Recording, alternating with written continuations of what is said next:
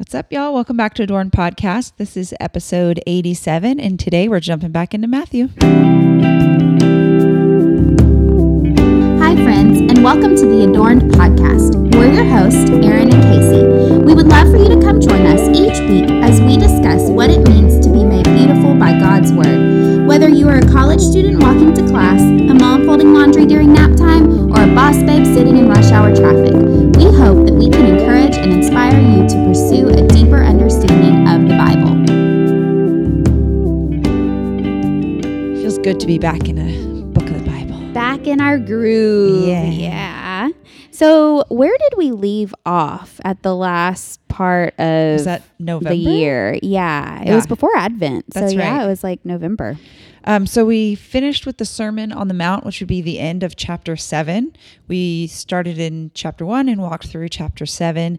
And to give some context into where we pick up in chapter 8, like we said, we're coming off the Sermon on the Mount, but what does that mean if you didn't get to listen to it? What that means is that Jesus had spent some time speaking to the disciples and telling them what it looks like to live a life of discipleship, what to do, what not to do, not in a legalistic form, but kind of correcting where they were saying, well, what about this, Lord? And what do we do about this? And so he was just giving them, kind of really helpful.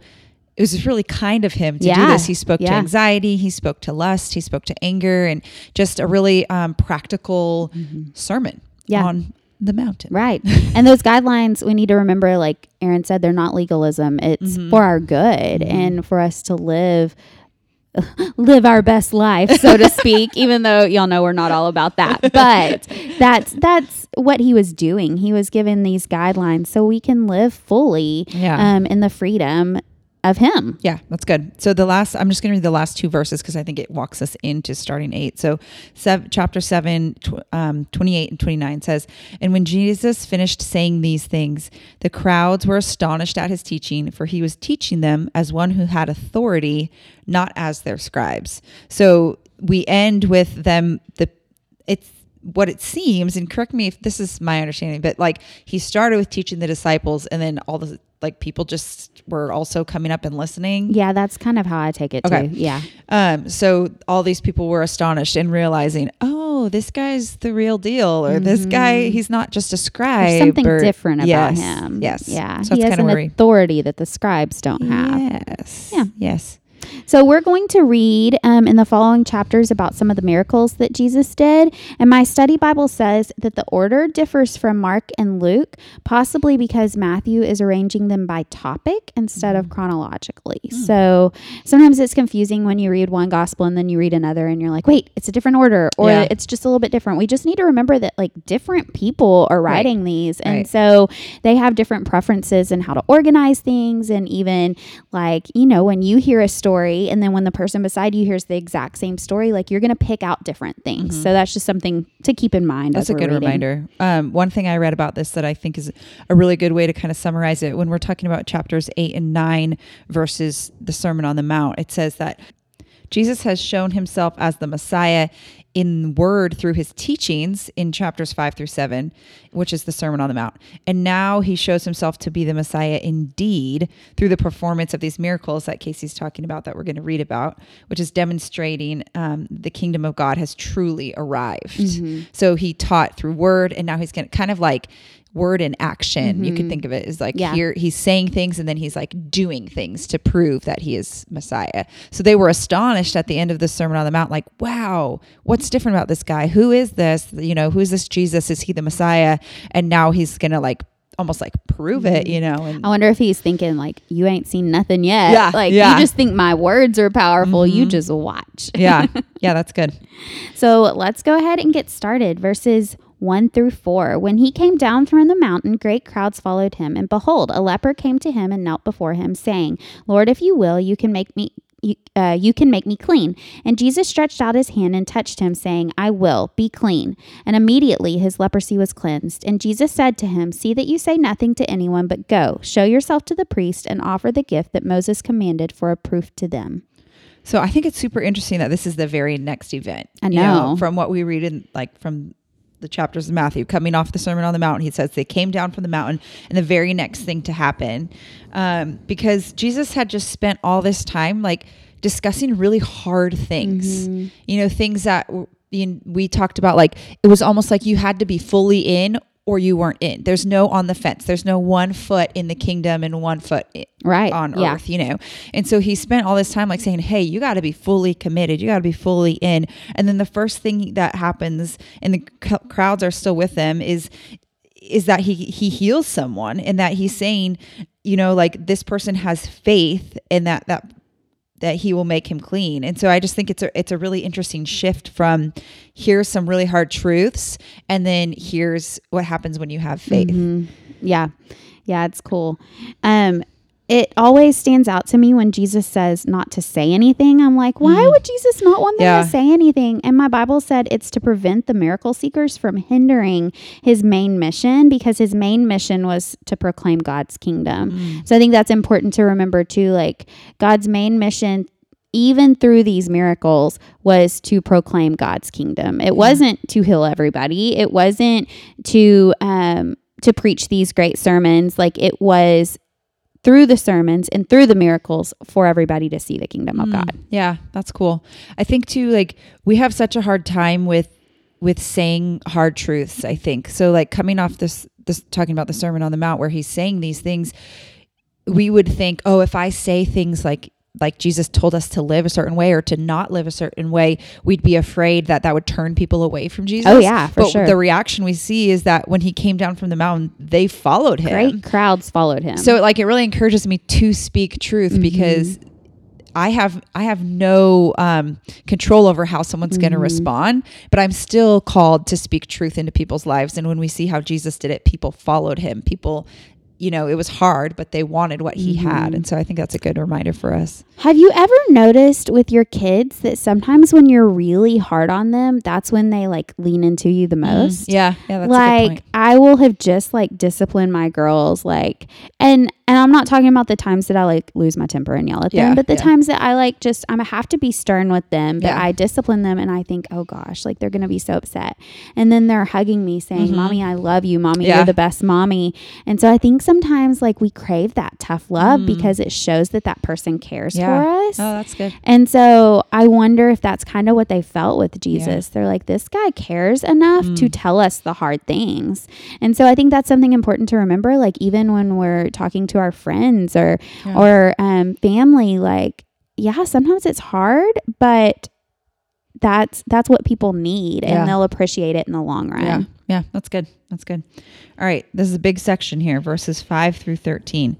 When he had entered Capernaum, a centurion, I can never say that right. I always want to say centurion came forward to him. What is a centurion? Oh, I don't know. Oh, I thought you were going to know that. You're the one in like seminary classes, Aaron. I know. True. Yeah, it sounds like a guard. Let's go with that. Okay. Came forward to him, appealing to him, Lord, my servant is lying paralyzed at home, suffering terribly. And he said to him, I will come and heal him. But the centurion replied, Lord, I am not worthy to have you come under my roof, but only say the word and my servant will be healed. For I too am a man under authority, with soldiers under me. I say to one, go, and he goes, and to another, come, and he comes, and to my servant, do this, and he does it. When Jesus heard this, he marveled and said to those who followed him, truly I tell you, with no one in Israel have I found such faith. I tell you, many come from the east and west and recline at the table with Abraham, Isaac, and Jacob in the kingdom of heaven, while the sons of the kingdom will be thrown into outer darkness. In that place there will be weeping and gnashing of teeth. And to the centurion, Jesus said, go, let it be done for you as you have believed. And the servant was healed at that very moment. Every time I read this, the skeptic in me comes out and I think, did he really have that much faith, or was he just being lazy and not wanting to take Jesus back with him? Because he's like, that never even crossed my mind. I always think that. I'm like, did he just not want to take him? But Jesus knew his intentions, and he saw his heart, and he saw that he really was a man of faith. And so Yeah. And then this is also just showing us the centurion was a Gentile. And so verses 10 and 12 show us that the gospel's not just for the Jews, but the Gentiles as well. Yeah, that's a good point. The thing that really stood out to me from this passage was that we see Jesus serving and healing the marginalized. Like the centurion doesn't come and say, heal me or heal my, different things like that, which we'll hear more stories about that. But in this one in particular, I really like that we start with that one because what we see is Jesus healing a servant. Mm-hmm. Yeah. And that just is really encouraging to me that Jesus, he doesn't just care about the centurion. He doesn't just care about like the leaders of the army or whatever. He's healing the marginalized and the servants and the people that we would think, oh, well, they're not really worthy of healing. That wouldn't have as big as impact as if he would have healed someone in high power. Jesus is like, no, you don't get it. Like he heals and he's there for the marginalized. And I think I've been trying to think of like, how can I model that in my life? How can I care more for the marginalized? And that's something the Lord's really been convicting me of in different ways. So yeah, that's good. I mean, we see that all the time. Like Jesus is always caring for the least of these, whether it's children or servants or people that are considered unclean, or, I mean, that's what Jesus does. So yeah, that's good. Verses 14 through 17. And when Jesus entered Peter's house, he saw his mother-in-law lying sick with a fever. He touched her hand and the fever left her, and she rose and began to serve him. That evening, they brought to him many who were oppressed by demons, and he cast out the spirits with a word and healed all who were sick. This was to fulfill what was spoken by the prophet Isaiah. He took our illnesses and bore our diseases. It's just so funny to me how casual it is. It's like, and he just healed everyone. Like, no big deal. He touched her hand and the fever left her. Yeah. And I mean, it's interesting because we see these specific stories of like Peter's mother-in-law and the centurion's servant, but then it also tells us, and he cast out the spirits with a word and he healed all who were sick. So it's like, not only do we get to see this like intimacy that Jesus cares for specific people, but he also cares about the welfare for all of the people involved and heals. And it says he healed all who were sick. So we get to see the magnitude of his power and the like intimacy of his power. Yeah. Sickness and disease, those are a result of the fall. And I think it's important that we remember that Jesus came to wipe all of that away. And Jesus's miracles of healing are just a little glimpse into our eventual glorification. And when I was originally studying this, it was Monday morning and it was 6:30 in the morning, and we had a really busy weekend this past weekend. I mean, Aaron's was even crazier than mine, and it was just really busy, and I was just flat out exhausted. So as I was thinking about our eventual glorification, I was like, praise the Lord. Like just the thought of a new body and just doesn't everything. Get tired. Yes, it doesn't get tired or sick or weak. And the older I get, the more and more I long for this, but also like the more I learn about God and who he is, the more I long for this. So I think it's this connection that I made. Like, I think sanctification actually makes you long for heaven. Because I think the more you become like Jesus and the closer you become to God, like not to being God, but the closer you are to him in your walk, the more you long to be with him. Yeah. And that's what it'll be like in glory. And I just cannot wait for that day. Yeah. But we have a lot of work to do here before. So. Yeah. That's good. I noticed in this, I didn't notice it the first couple times I read through when we were studying, but then it really jumped out to me where when it talks about Jesus healing Peter's mother-in-law, and then it says like the fever left her, she rose and began to serve him immediate. Yeah. And we've talked about this when we were going through Genesis, like immediate obedience and different things like that, but it was really just convicting to me because I noticed personally sometimes, like even when I'm sick, like I try to milk it for as long as I can, and so it just really was convicting. Like as soon as she was healed, she didn't ask Jesus, why did I have to suffer with that? That's not what she did. She didn't question him. She just got up and she served him. And I was like thinking of my own life, how can I do that? How can I encourage others to do that? How can I teach my kids that of not, there's this whole, Taylor and I have been talking a lot about this whole like self-care movement and like, how does that fit within what we're called to as a gospel? Because we do need to care for our bodies. God told us they're a temple, the Holy Spirit dwells within us, and that is super important. But how do we also, when we're in a place where we can, like she was, as soon as she was able, she began to serve. So just kind of like taking inventory of our own personal lives. My husband works a job that he's tired most of the time because he works 24-hour shifts. And so what does it look like for him to take care of his body, but then also to serve as soon as he's able. And so I don't know, that's just something that we've been processing through. Yeah. It's a question of the hour, I feel like. Yeah. True. So true. All right. Verses 18 to 22. Now, when Jesus saw a crowd around him, he gave orders to go over to the other side. And a scribe came up and said to him, "Teacher, I will follow you wherever you go."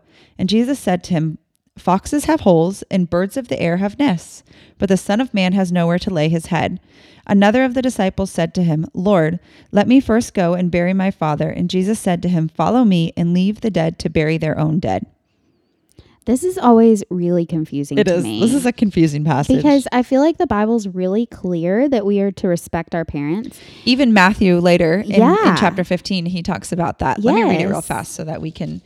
I put a note in here, but I didn't actually put the scripture. But I think it is helpful to make sure so we're not just saying like, we are supposed to. The Bible says this. Well, I mean, one of the 10 commandments. Well, sure. So he talks about, he calls out the Pharisees and the scribes. The Pharisees and scribes are trying to catch Jesus in like hypocrisy or whatever. And he says to them, "Why do you break the commandment of God for the sake of your tradition? For God commanded, honor your father and mother, and whoever reviles your father or mother," well, it goes on and on. But basically the point is that Matthew is not just, you know what I'm saying, how you were talking about picking up certain things within stories. He's not just picking this up. Right. This is something that needs to be talked about because there's a tension here. Yeah, for sure. I think the point might have been that Jesus was saying that sometimes following him seems very countercultural because in their culture, and I mean, Jesus says himself, like, you are to honor your father and mother, but in their culture, it was very much like family was everything. And so I think Jesus was saying following me can sometimes go against what culture says, and that's hard. And I was actually talking to Jonathan about this past weekend about how the cost is many times left out when we're telling someone about what it means to be a Christ follower. You don't want to scare people away and be like, yeah, Jesus did all this for you and it's going to mean a really hard life. Like you don't want to say that, obviously. But I think it is important that people realize like it's not just about an emotional experience and it's about actually laying down everything to follow Jesus. And it's not easy. It's actually really hard, but it's always worth it. And that's what he commands us to do. And so it's tough because I feel like, you know, a lot of times the gospel's presented out as a like get out of hell free card, but that's not all that it's about. Right. That's not, it doesn't stop there. It doesn't stop with the saving work. Like there's a lot more. Otherwise we would just be taken up to heaven immediately. Right. There's a lot more to the Christian life than just, oh, I'm saved now. Like sanctification is a process that isn't easy. It's hard. Yeah. That's good. I agree. I think this is a super tricky passage, and I was reading some commentary that I thought was helpful. It says, Jesus clearly upholds the biblical command to honor father and mother. So he's not, like we said, he's not saying that that's not important. And then it says, but the call to follow him rises above all other allegiances. Anything that hinders us unqualified commitment to him into this new covenant of family of faith must be set aside. So I think this kind of goes back to like when we were talking about the Sermon on the Mount, there could be a bit of hyperbole here that's kind of debated. But his point, he's, you know, making a dramatic point. He's making the point of that, like, don't let anything hinder your following me. Right. That don't is let the number one distract thing. you. Don't let anything stop you. The call to follow me rises above everything. Yeah. So what do you think it means when it talks about he had nowhere to lay his head? So we talked about this a little bit in my class, and I was trying to find my notes, but I couldn't find my specific notes about this.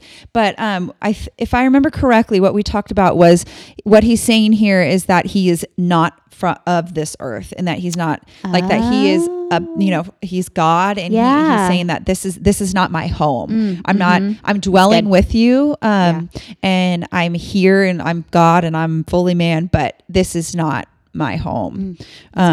But yeah, it is kind of a funny foxes, holes, and airs, and nests, and birds, and it's kind of a funny thing to say. That's good.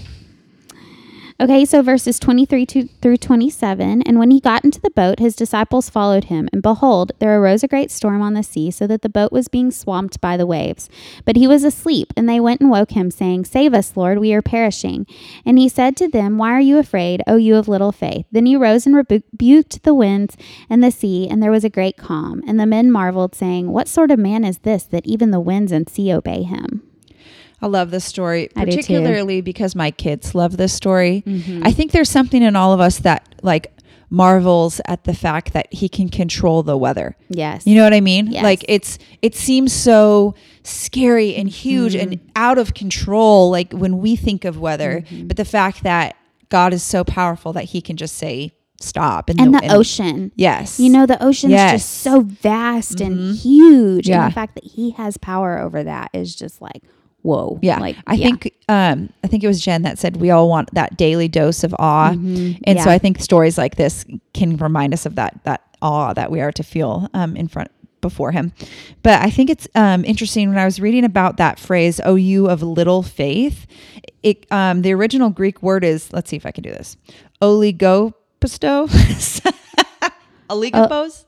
I don't know. Oligopistos. Okay, good job. Oligopistos. He's not saying no faith, and he's not even really saying little in regards to big faith and little faith. What he's saying is ineffective faith. And I thought that was really interesting because what he's saying is your faith is not in me. Like your faith is not in the power that I have. Your faith right now is in your circumstances. And I think we can all relate to that because weather specifically it seems so out of control in moments when we have pretty big storms here in Texas or tornado warnings and things like that. In those moments, are we putting our true faith in Jesus, or are we saying like, Jesus, I trust you that you're in control, but I'm also going to do every physical thing I can because I don't really trust you. You know what I'm saying?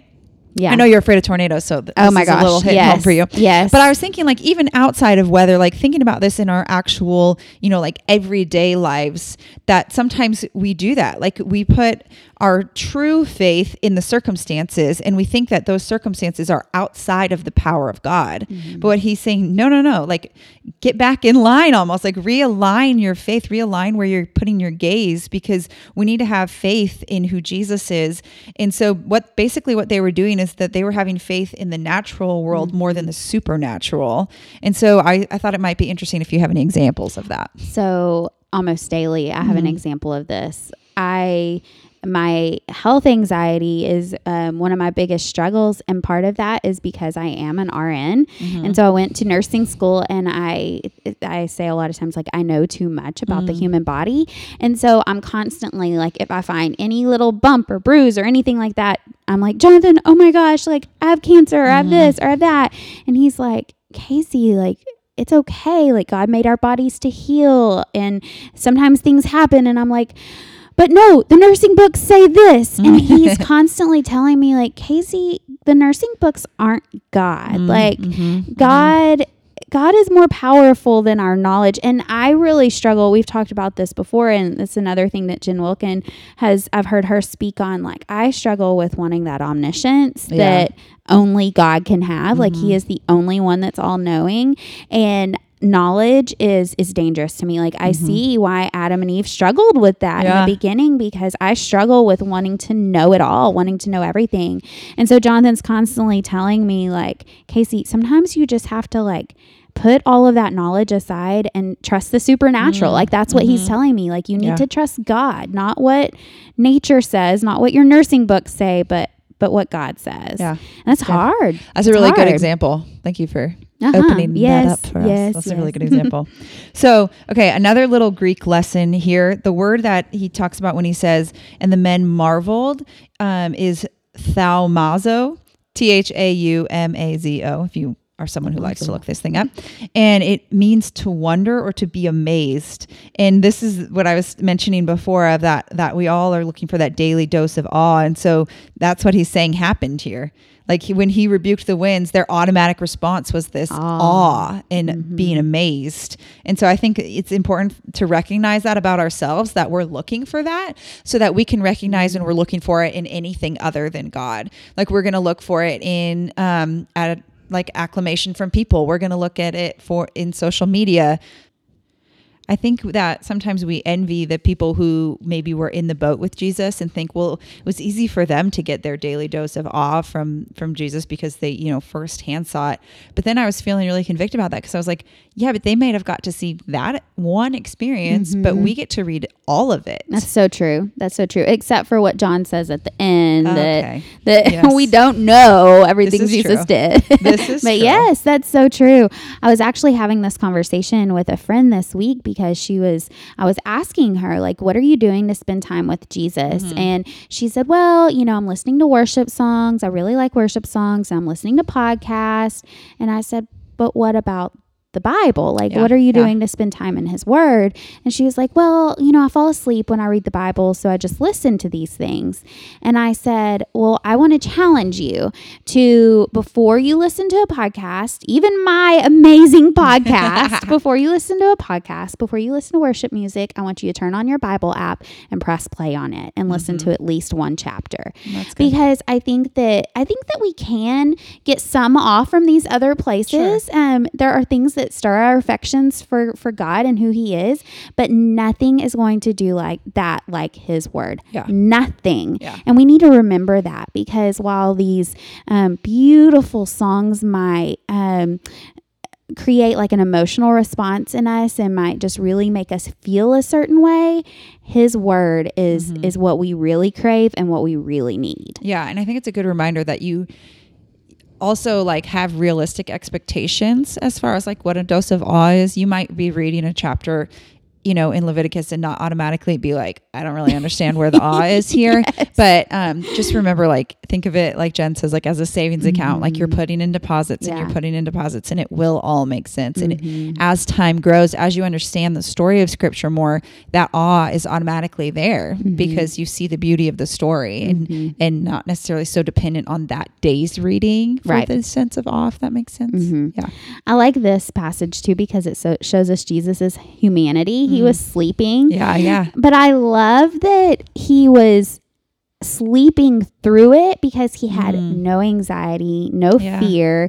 He was Jesus. So he knew there was nothing to fear, nothing to worry. And as I was reading this, I was a little bit envious because we've had several storms this week and we've had lots of children and lots of puppies in our bed. And so I'm feeling a little bit sleep deprived, which I know you can relate to way more than that, even the sleep deprivation. But I was like, just to sleep like that peacefully without a care in the world, sounds even through amazing. the storms. I was like, that sounds amazing. Yeah, that's a really good point. I mean, we don't have anything about this in our notes, so this is a freebie, but I think that's a really good point. It's like we should be able to rest calmly if we truly trust in Jesus. Like we should be able to rest like he did. Yeah. We should, like babies. Like, I'm looking at Reed sleeping right now. Like, babies sleep so peacefully because they don't have a care in the world. Yeah. And we should be able to sleep like that too. Yeah. We should.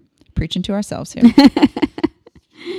So verses 28 through 34. And when he came to the other side, to the country of the There's a lot of hard words today. Gadarenes. Yeah. 2 demon-possessed men met him, coming out of the tombs, so fierce that no one could pass that way. And behold, they cried out, "What have you done with us, O Son of God? Have you come here to torment us before the time?" Now a herd of many pigs was feeding at some distance from them. And the demons begged him, saying, "If you cast us out, send us away into the herd of pigs." And he said to them, "Go." So they may come out and went to the pigs. And behold, the whole herd rushed down the steep bank into the sea and drowned in the waters. The herdsmen fled, and going into the city, they told everything, especially what had happened to the demon-possessed man. And behold, all the city came out to meet Jesus, and when they saw him, they begged him to leave their region. So I read that the reason they begged him to leave was because that was like very valuable. Pigs during that time were worth a lot of money because it was kind of like their livestock or however, like we would think of cows, I guess, maybe. Yes. And so that's one of the reasons why, or at least this is what the commentary I was reading said, that's why they asked him to leave, because they were like, dude, we liked those pigs or whatever. But this passage always, for some reason, has been really weird to me. Yeah. It is kind of strange. I'm like, my mind is like, well, why did he send them to the pigs? Like, why couldn't he have just cast out the demons? Why did they have to go to something else? And why did Jesus give them what they asked for? Yeah. So it is kind of confusing. And so I think in times like this, when we're reading stuff in scripture, we do have to remember anytime, like our finite minds are trying to understand the infinite God, like that, sometimes things might just not make sense to us. Yeah. I think we often use it as a cop out to not study or try to understand things. But I mean, we do try to understand things here on the show. And I think this is just one of those times that there is some varying opinions about this specific passage, and that we just have to be like, all right, God, you knew what you were doing. I did read something similar to that the people were mad because he drowned the pigs or whatever.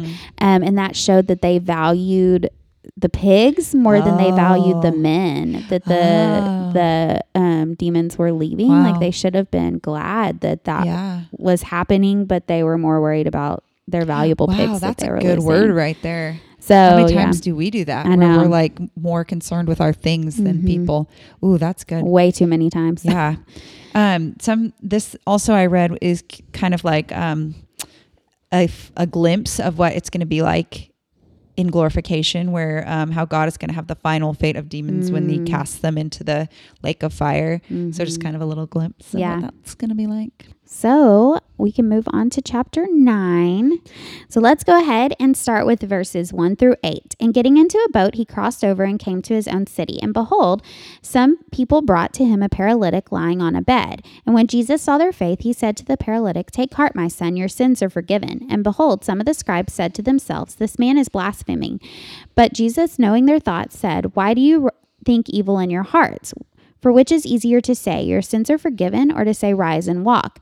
But that you may know the Son of Man has authority on earth to forgive sins." He then said to the paralytic, "Rise, pick up your bed and go home." And he rose and went home.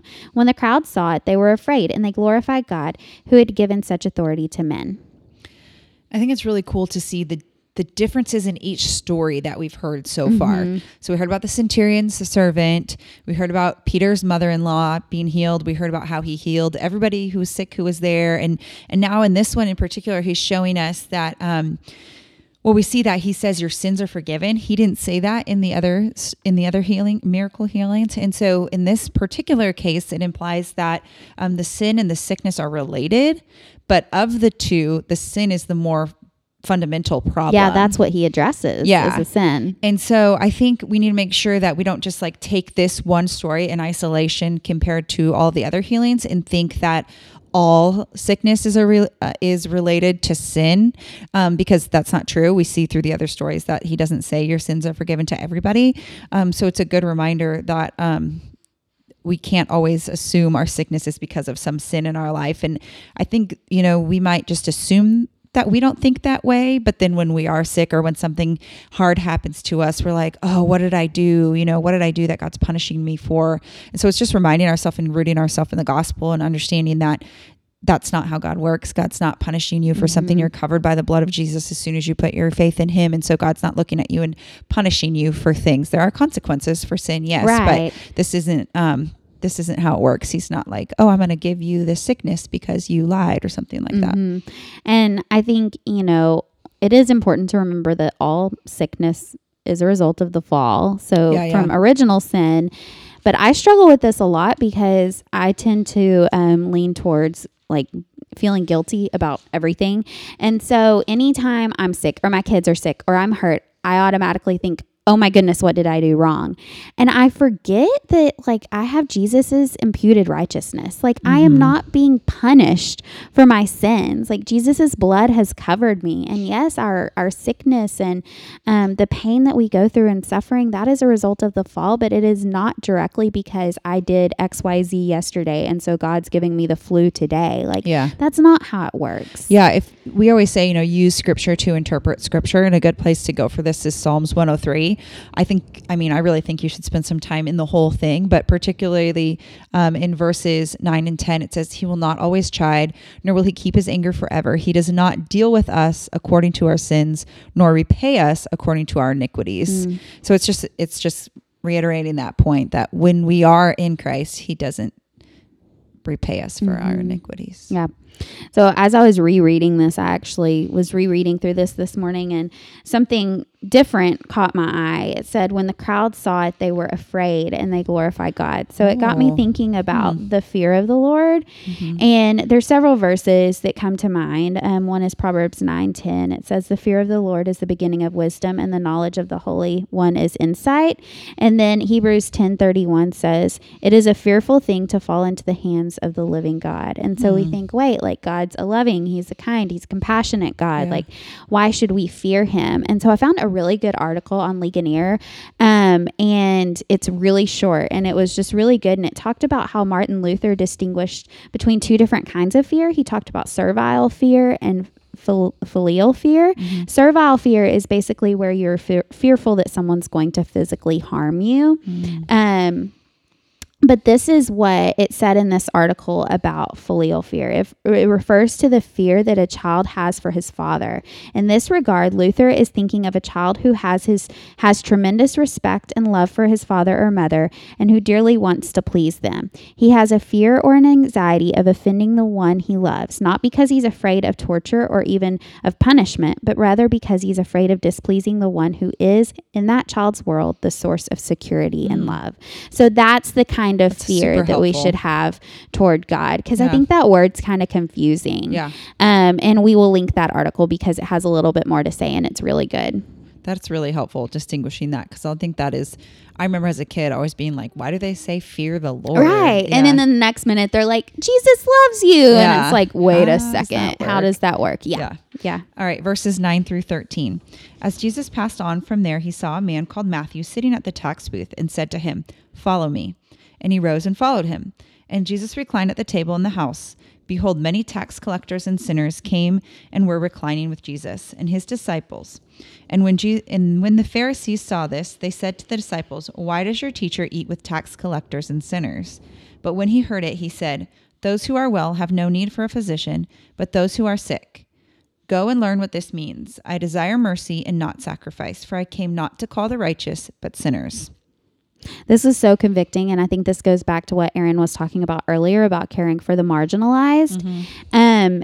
How often are we tempted to stay in our little Christian bubble? Like, we're tempted to just go to church on Sundays, go to our small group during the week with our fellow Christian friends, and we kind of stay in those bubbles, and we tend to not want to get out of them. But we need to remember that our Christian friends are not the ones that need Jesus. I mean, they do need him and they need to be reminded of the gospel daily, but they already know the gospel. It's the ones that don't know about Jesus that we really need to be spending our time and energy on.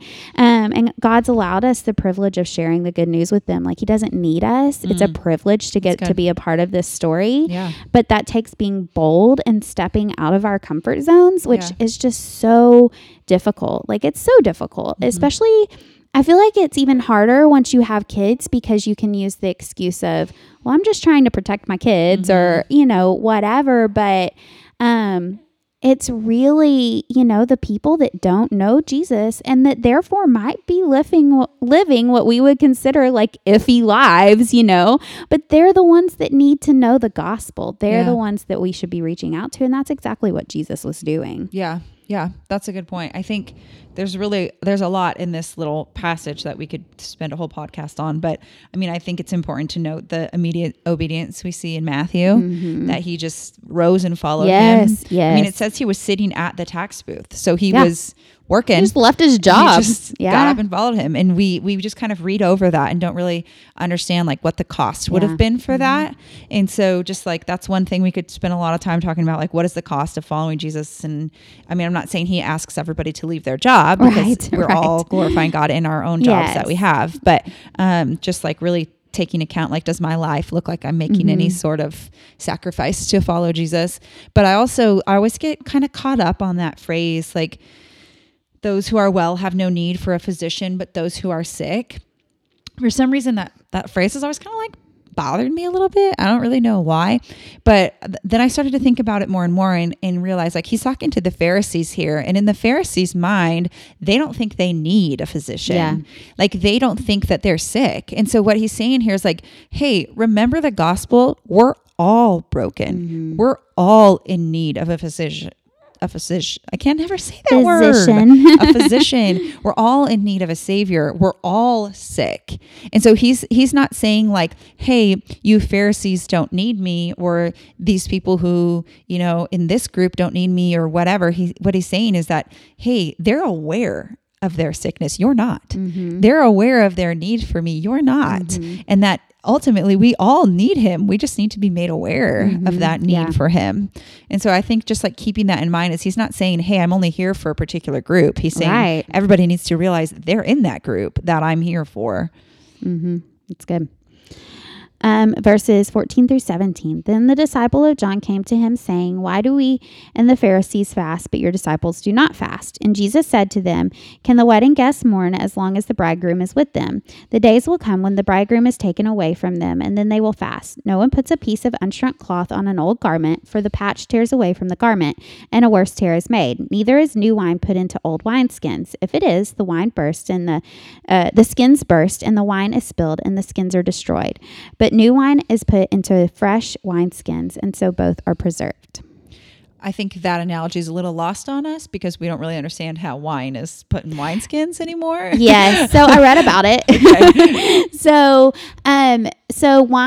New wine takes time to ferment. Mm-hmm. And as something ferments, it puts off gases. Mm-hmm. And so if you were to put brand new wine into an old wineskin that's already kind of been stretched and is old, as it puts off gases, it will burst the wineskin because it won't hold up to it. But if you put it in a new one, the new skin will stretch with it and it won't burst. Mm-hmm. So. Mm-hmm. Okay, that makes little more science sense. Lesson for the day. My favorite thing about this passage is that Jesus is just so patient and gracious with their questions. Always. By this point, I'd be like, guys, honestly now, how much more do I have to tell you? Mm-hmm. It should be clear, but he doesn't. And that's been really convicting to me of just especially with my kids, to be more patient and gracious with their questions. Mm-hmm. Yeah. I'm someone that tends to be constantly thinking about the what ifs and looking ahead to the future. And Jonathan is forever reminding me that when I do this, I'm missing out on what's right in front of me. Yeah. And I think that this is exactly what Jesus is saying. He's saying, look, I'm right in front of you right now. Look at me. Yeah. And I was thinking about this, and I wonder if he's saying that on a daily basis to us as we're distracted by all the worldly things around us and wondering about how we can control the future. He's saying, I'm right here. Yeah. Look at me. I'm right in front of you. Yeah, and this is something, I struggle with, and I think a lot of people in our culture struggle with just living in the right here, right now, and focusing on what's really important. And number one should be Jesus. We need to look at him. He's right here. We've got the word right in front of us. And so many times we're so distracted. And that's what these people were doing. They were more worried about fasting. And Jesus is like, why are you fasting? I'm right here. Yeah. Why are you mourning? I'm right here. There's no reason to try to look to the future and do these things for the future. You need to look at today. Yeah, that's really good. I feel like everybody can benefit from that. Yeah. Good word. All right, verses 18 to 25. While he was saying these things to them, behold, a ruler came in and knelt before them, saying, my daughter has just died, but come and lay your hand on her and she will live. And Jesus rose and followed him with his disciples. And behold, a woman who had suffered from a discharge of blood for 12 years came up behind him and touched the fringe of his garment. For she said to herself, if I only touch his garment, I will be made well. Jesus turned and seeing her, said, take heart, daughter, your faith has made you well. And instantly the woman was made well. And when Jesus came to the ruler's house and saw the flute players and the crowd making a commotion, he said, go away, for the girl is not dead, but sleeping. And they laughed at him.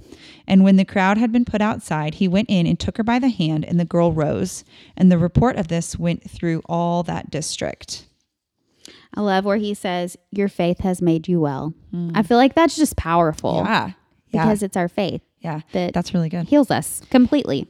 Yeah, I think this passage in particular, I've been, like Casey mentioned, I'm in a class for seminary, and one of the things that we've been talking about is thinking about the person of Jesus and the work of Jesus and how those are related. And one of the questions that we talked about was how does knowing that Jesus was fully human encourage you in your life here? And so we referenced the verse in Hebrews that says he is our high priest who can relate to everything that we've gone through. That's my paraphrase, but he can relate relate because he's lived here on earth. And so one of the things that I said that encourages me is in my life of balance. Like, how do I balance being a mom and a wife and work and all these different things and ministry? And I've never really thought about Jesus having to balance. Like, in my mind, it was just, he just did what was in front of him. There wasn't like balance. But this passage in particular shows he's on his way to go heal someone when someone comes up to him.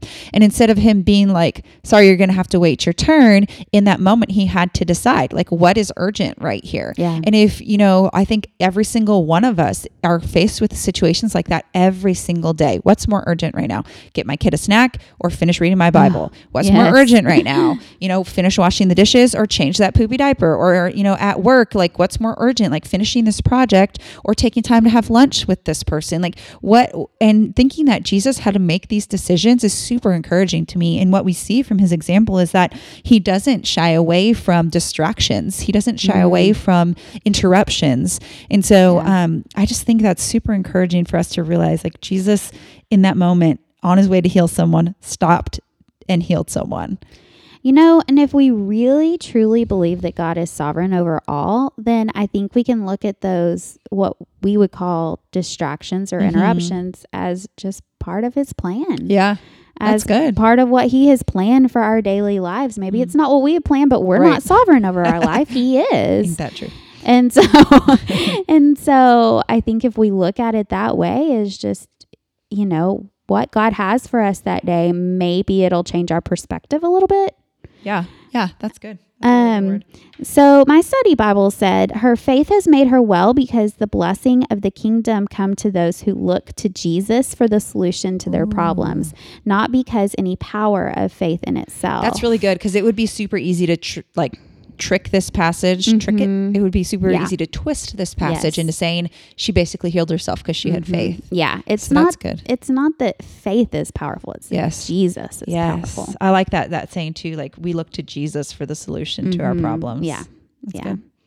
The verses 27 through 38. And as Jesus passed on from there, 2 blind men followed him, crying out loud, "Have mercy on us, Son of David." When he entered the house, the blind men came to him, and Jesus said to them, "Do you believe that I am able to do this?" They said to him, "Yes, Lord." Then he touched their eyes, saying, "According to your faith, be it done to you." And their eyes were opened, and Jesus sternly warned them, "See that no one knows about it." But they went away and spread his fame through all the district. They obviously listened really well. And as they were going away, behold, a demon-oppressed man who was mute was brought to him. And when the demon had been cast out, the mute man spoke.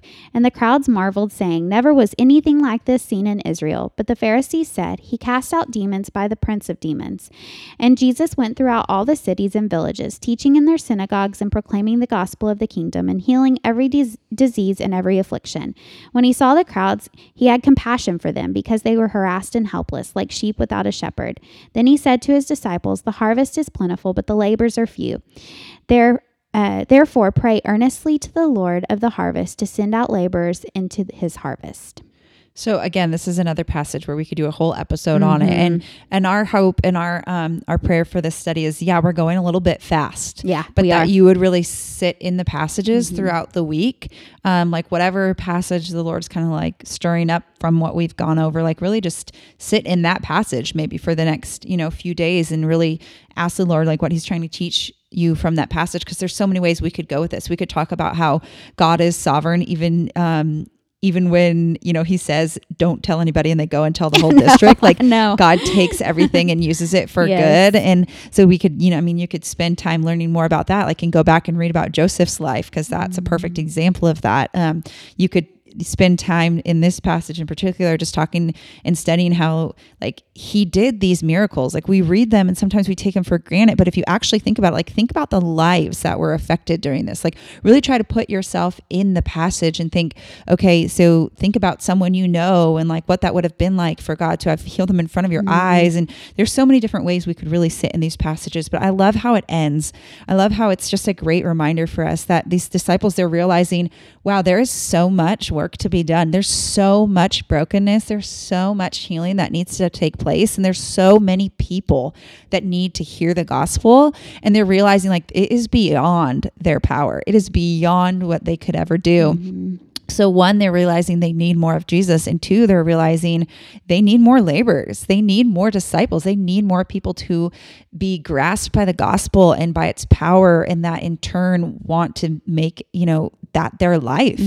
And so I think it's a really good reminder for us that this is where we're at right now. We're talking about this passage at a church staff meeting of just saying, like, this is what it's like here in Austin. Like, there is a lot of work that can be done. There's a lot of people who are hurting. There's a lot of people who need Jesus, and that we need to remember that it's by his power, and that we should just be so desperate and so dependent on God, and recognizing that we can't do it. It's going to take a work of his power. Yeah, I've been thinking about that a lot lately because, eventually Jonathan and I would love to be a part of a church plant. And we know that God's not calling us to be the lead planters. And so just praying, like, Lord, bring someone, that we can partner with, bring fellow, like, co-laborers for this task that we believe you're calling us to, and just fully depending on him to do that. Yeah. He wants his name to be known, and he, we believe that this is something that he desires for our city. And so we know he'll do it, but Jesus says here to pray for that. And so I think it's important to, once again, just remember the power of prayer. Yeah, it's good. Awesome. All right. We did it. 8 and 9. Spend some time in the passages this week, and then we'll be back next week. Yeah. If you're wanting to read ahead for next week, go ahead and read chapter 10.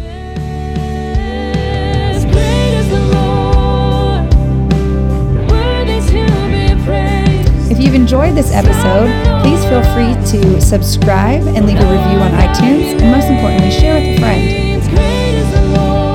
The beautiful music that you've heard on this episode today